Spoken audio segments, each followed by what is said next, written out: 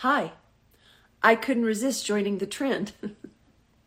But the truth is, when I scout ladies for my guys and I get catfished because they're putting on this kind of fakeness, it's a real bummer, all right, for everybody. It's disappointing for the women who go, what? You don't think I look like this? When they really look like this? It's a little awkward. So always be yourself. Come on.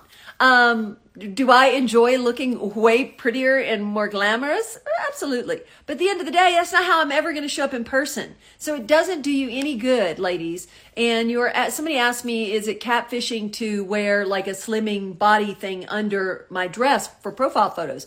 No, that's not catfishing. All right. That's to me like wearing a bra or anything else.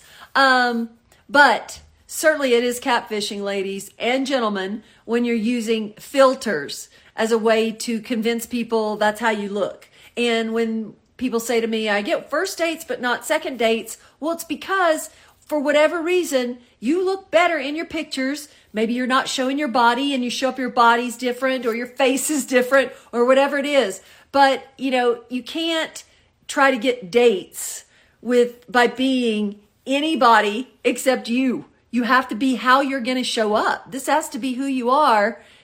What you're showing online has to be the person that's actually going to show up and meet someone in person. Otherwise, you're going to be disappointed on their reaction and they're going to be disappointed for wasting their time. So just don't do it. Don't you want somebody who wants you? I want somebody who wants this Gina, not the $2 million plastic surgery version of Gina. Okay.